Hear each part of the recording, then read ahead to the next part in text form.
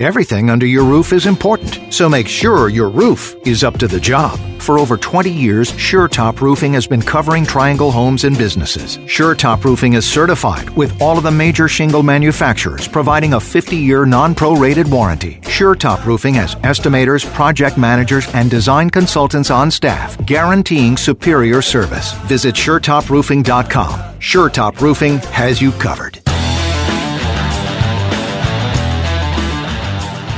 Welcome to the Carolina Contractor Show with your host, Donnie Blanchard, brought to you in part by GAF, the world's largest roofing manufacturer. We protect what matters most. And Mid-Atlantic Roofing Supply in Raleigh, a roofing supplier with a different approach.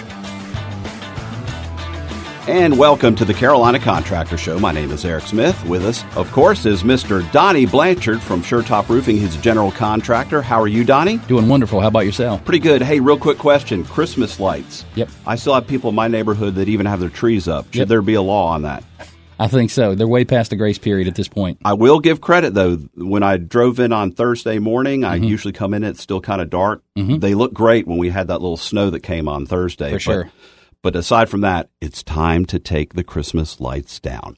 All right, we're not a show about complaining about covenants and neighborhoods and Christmas lights. We are the Carolina Contractor Show. We like to talk about your house, the inside, the outside, the roof, your basement, your yard, things you can do, DIY projects when it's time to call a contractor in like Donnie. You can get more details, again, at the website. That's the best place to start, thecarolinacontractor.com. The is in the website address, and that has links to the Facebook page, YouTube page. If you've missed past episodes, you can download them in podcast form and listen to them at your own time.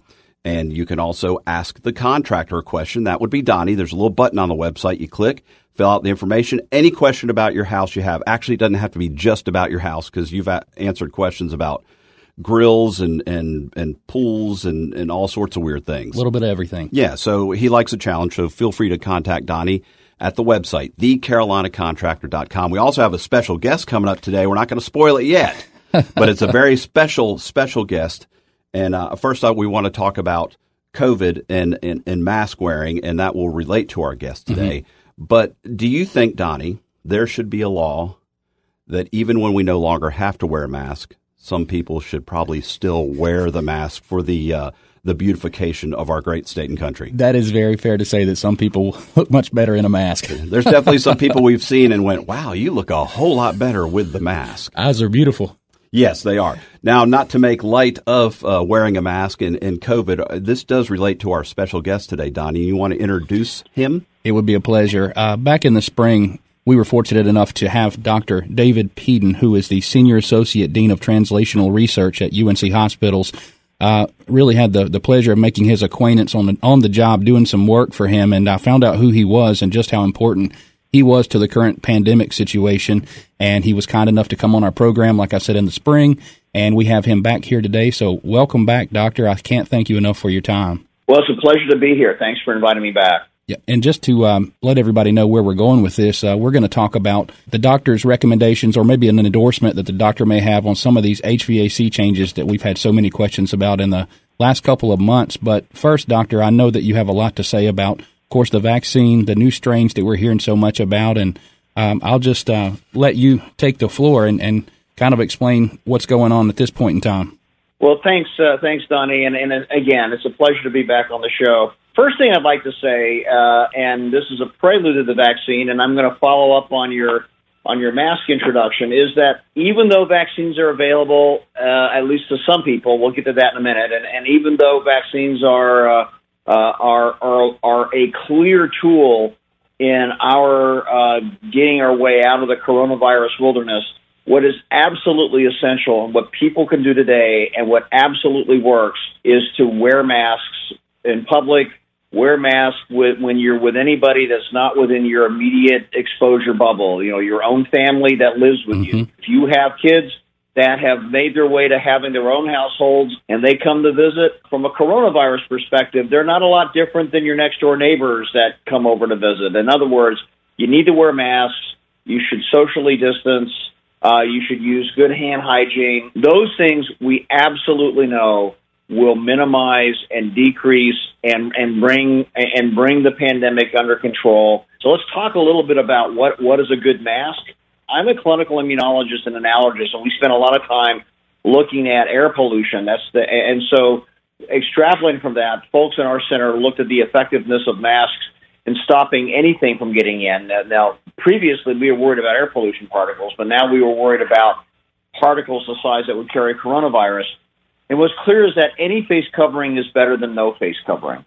But there are some face coverings that are better than others, and the absolute best face covering in terms of blocking particles is the N95 mask.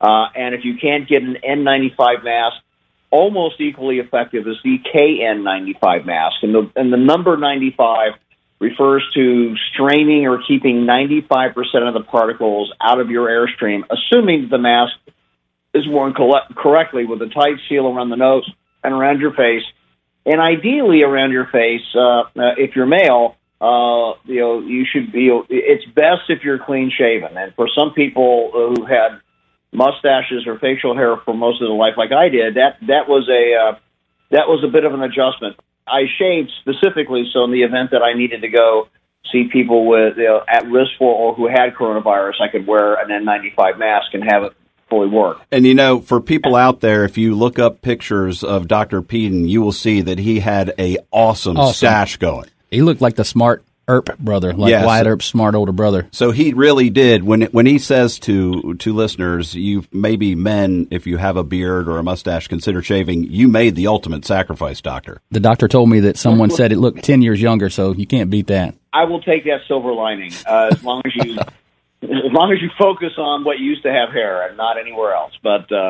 if we could get everyone to simply mask on a regular basis, that would be extremely helpful. And that's why you see regulations about needing to wear masks when you go into things like grocery stores, et cetera.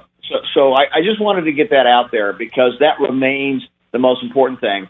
And frankly, for the folks that I think are avid listeners to your show, of course, everyone should be an avid listener, but specifically those that do contracting work or contemplating contractors, I do think what does social distancing mean, and what are the recommendations? So an exposure. If you're a person that you're worried about when you see websites or you call and you say, have you been exposed to someone with COVID? What does that mean?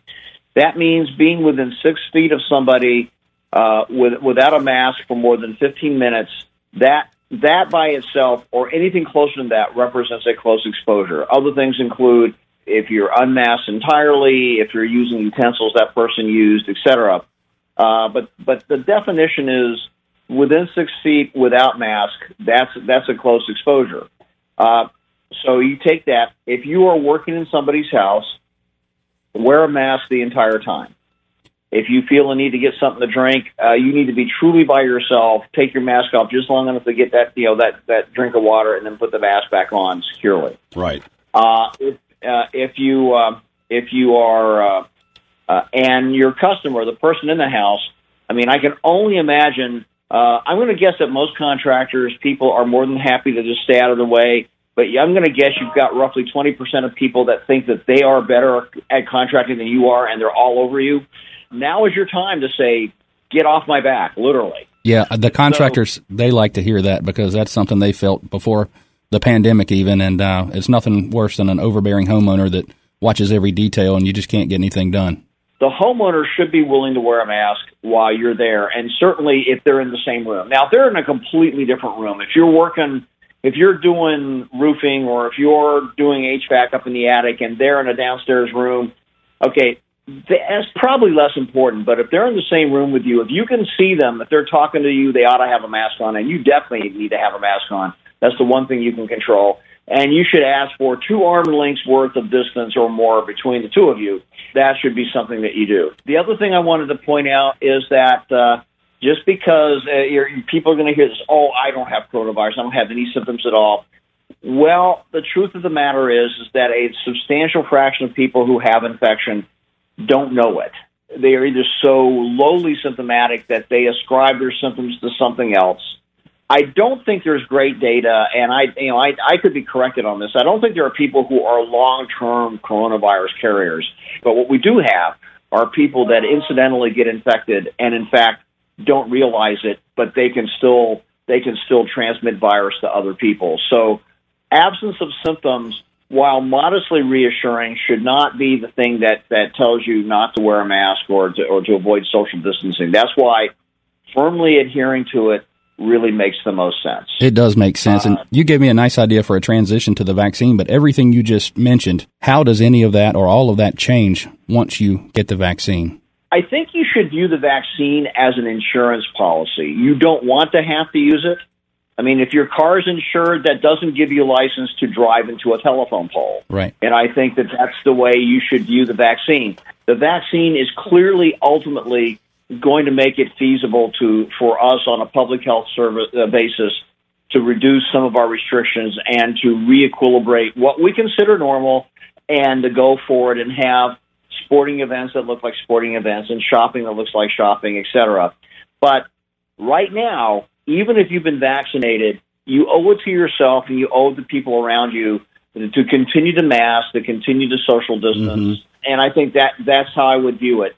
The vaccine, as it was tested against the predominant strain of the virus that was present at the time that the testing was going on, is 95% effective. That's great. That's wonderful. That said, it's still 5% of people don't have complete protection. Now, we do believe that vaccines do one of two things. They either prevent you from becoming symptomatic, from having illness at all, or they markedly minimize the illness. In other words, you already have some immune activity going. Mm-hmm. You may have an infection, but you may not get nearly as sick. And that's also a laudable goal. We know a lot of people want to get the vaccine, but is there a group of people that should not consider taking the vaccine? Right now, if you've had a vaccine of any type and you've had a bad reaction to it, that's something that you should speak with your provider or the person giving you the vaccine first. That would be the primary reason for someone to avoid getting the vaccine. And also, because the vaccine comes in 2 doses, if you have a serious allergic reaction to the first dose of the vaccine, you are not going to get offered the second dose because there the risk-benefit ratio of you having an immediate dangerous allergic reaction is higher than getting coronavirus because, 1, even the first dose of vaccine gives you some protection, and 2, you can still implement social distancing protections.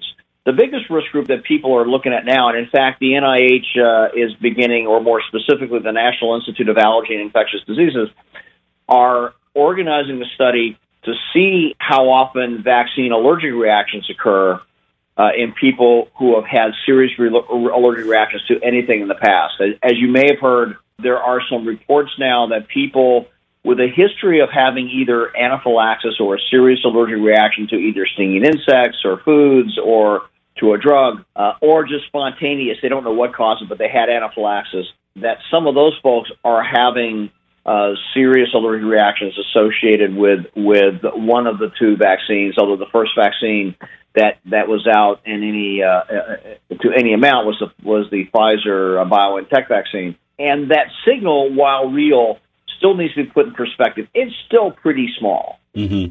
But there is a study being organized now to get a better handle on how often that actually does happen and to try to get a sense as to what element of the vaccine or what element of the immune response or what risk factor actually really promotes that response. So we may be, UNC may be a study site for that, but but I know that the NIH is looking at that. When we were together last on that site visit at your home, you mentioned just how the vaccine works, what it actually does in your body. Can you kind of recap that for some of our listeners? Sure, I'm happy to do that. So the 2 vaccines that are currently available, and the reason they have these special cold storage requirements, one more so than the other, is because they are mRNA vaccines. What does that mean?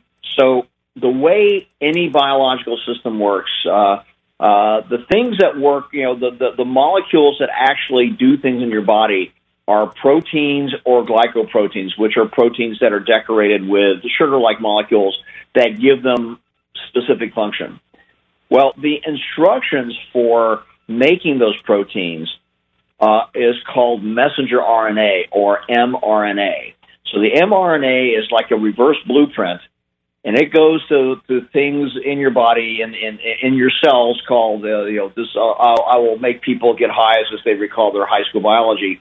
The rough endoplasmic reticulum, and the rough part refers to ribosomes. And so ribosomes is where the mRNA gets transcribed, and that's where the body actually makes protein. So why am I dragging you through all that? Is because the vaccines that are working have taken the instructions for the spike protein in the molecule. That's the molecule. That's the part of the coronavirus that lashes onto the ACE2 receptor and actually makes entry into the cell. And so that's why it's the favorite target for the vaccines. They kind of retro-engineered that, and they look at what the mRNA message for that protein would be. They took that SNP, and they put it in a vaccine that's delivered by lipid microspheres. So it's like little oil gumballs, as it were, that the mRNA is inside. And the reason it needs to be in the lipid microspheres is so it can go through your cell membrane and get into the inside of your cell, where the mRNA can then interact with the rough endoplasmic reticulum, and your own body mimics the spike protein that your body then makes an immune response against. So in a sense, the microspheres are like a Trojan horse. The mRNA gets in without having the whole virus, just having that one focused instruction. Your body makes that tiny piece of the virus that's kind of the landing gear that it gets into your cells with, and that's what your body makes an immune response against, which includes antibodies to it, and also probably cellular. So immune cells called T cells have an immune memory. All of that goes into how your body can then subsequently fight off the vaccine, the actual virus when it comes in. Currently, the way it seems to work best is that you get 2 doses. You get the first dose, and then with the Pfizer vaccine, it's 3 weeks later. With the Moderna vaccine, it's 4 weeks later. There's probably no magic in those numbers. Someone took their best guess, and they developed their clinical trial that way. And because the data from the clinical trial was using that dosing scheme, that's what we have data to say that's how it works. But in any event, and for most people, about a couple weeks after you get your second dose, that's when you probably start having effective immunity. So it doesn't take long after the second dose to have immunity. The third virus, which is the Johnson & Johnson one, it works slightly differently. What happens is that the instructions for the spike protein are inserted into a fairly weak adenovirus, which is a common vector for we call it a vector. It's a virus that acts as a Trojan horse. The adenovirus is easy to make such that it's weakened, so it doesn't cause general infection, but it can get taken up into the body.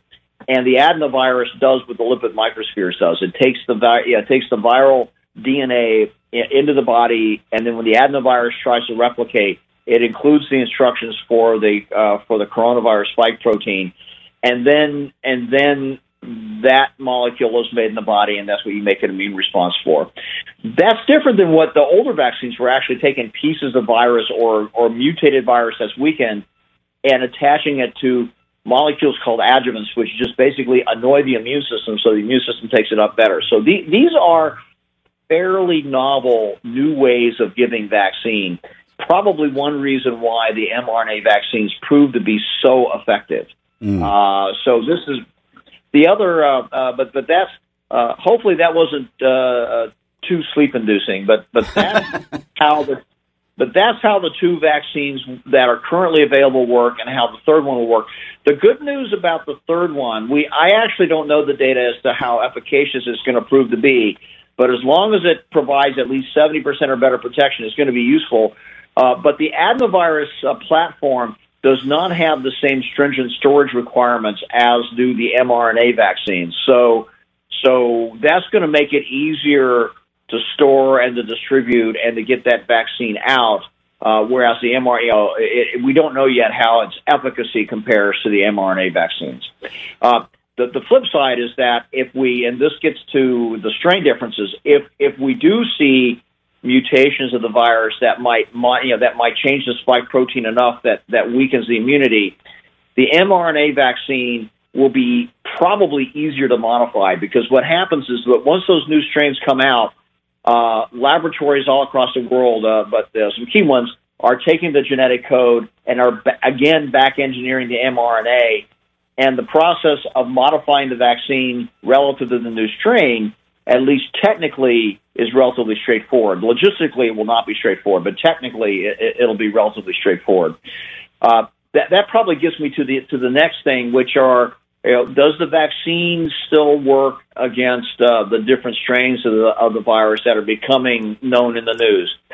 The honest answer is we don't really know how effective the vaccine will be against that, although it will still likely be very effective. It will still certainly be worth getting vaccinated. The UK variant, that was the first one, that was a little bit more infectious, but the efficacy of the vaccine didn't seem to be. I mean, if you back engineer the protein, that part of the virus seemed to be okay. There are possibly some changes in the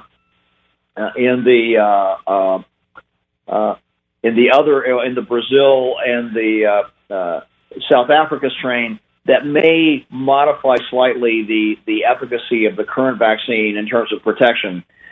Studies are now going on in which people who have already been immunized or had natural infection, their blood's being taken, their IgG antibodies, which are called neutralizing antibodies because they neutralize the virus in the test tube, are being taken. And folks are now looking at whether or not people who have already been immunized, if their neutralizing antibodies, which are only one part of immunity, can still neutralize the newer strains. And they still, for the most part, have reasonable activity against that. That's all a test tube test. So it may well be in real life there's still really good vaccine protection. Certainly, the signal is not. It's more analogous to the variations in influenza that we see year to year, but this is vaccine. I mean, viruses mutate all the time. That's nothing new. That was almost anticipated that would happen at some juncture. Having said that, that is not that's not a game over kind of thing. We should be able to adjust to that. And the current vaccines are still we think will be very helpful with that. So it's something to be cautious of, but not something to panic over, would be that's my personal opinion on it. So, Doctor, would you say that then, similar to the flu, there will be, on maybe an annual basis, there will be updates or modifications to the COVID vaccine, so people may be getting it who next year it'll have changes to relate to these new strains. Would that be correct? I think that's feasible. I mean, the honest answer for a lot of this stuff is we're still figuring it out. But I think that strategy may well be one that emerges, that there are annual or semi-annual or booster shots at various periods of time that people may need, because it's impossible to know yet, because not enough time has passed, how long the vaccines are effective for. Childhood immunizations, most of them you get an initial immunization and then some booster shots, which basically just expand immunity.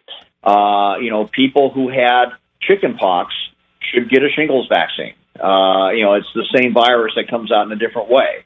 And I think that, and again, we're learning, we'll be learning more about this right now. That there is no official recommendation yet because we don't really know that. People who I'm an immunologist. People who are expert in infectious diseases and epidemiology and are very directly involved with that question will almost certainly opine with that. And the current administration, I think, is taking this extremely seriously.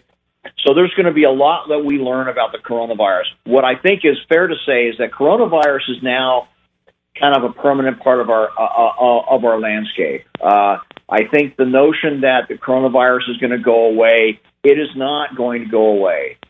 It will be something we should more easily be able to deal with.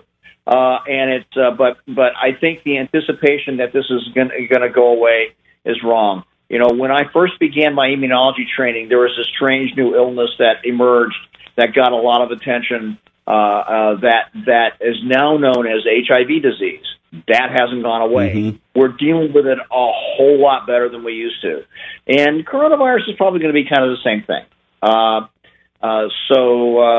we've had other, outbreaks before. Ebola was an outbreak. Zika was an outbreak. We have available to us, if we use it, the expertise and the infrastructure to help deal with that. But we have to bolster that infrastructure and be aware that this threat is kind of an ongoing thing. Well, Dr. Peden, me and Donnie on past episodes of this show, obviously one of the subjects we tackle is HVAC systems, and it looks like the impact that this virus and viruses in general will have on HVAC systems is modifying them where they can limit, inhibit, reduce the spread of a virus, and in some cases stop it at its entry point into a home. We've run out of time for this show, but could we call you back next week and get some opinions how HVAC units and air systems can help inhibit or stop the spread of something like COVID-19? That would be great. I'd be happy to come back on and chat about that. If you want more information on this, hit the website, thecarolinacontractor.com, and we'll have the podcast up there. We'll also have information up here about what Dr. Peden has been talking about. It's just great information and coming from someone who knows what they're talking about, and we really appreciate him being on. So tune in next week, and we'll have him on again. And in the meantime, if you need anything with your roof, be sure to contact SureTop Roofing. They come out, do free estimates. They'll check your roof for any damage it might have. Maybe it has no damage. You don't even need to be replacing your roof. That's awesome, because what Donnie loves to say is what? Your roof looks great. Call me next year. And we will see you next week on the Carolina Contractor Show. Thanks for listening to the Carolina Contractor Show, presented by SureTop Roofing. Learn more and submit your questions at thecarolinacontractor.com. Everything under your roof is important, so make sure your roof is up to the job. For over 20 years, SureTop Roofing has been covering Triangle homes and businesses. SureTop Roofing is certified with all of the major shingle manufacturers, providing a 50-year non-prorated warranty. SureTop Roofing has estimators, project managers, and design consultants on staff, guaranteeing superior service. Visit SureTopRoofing.com. SureTop Roofing has you covered.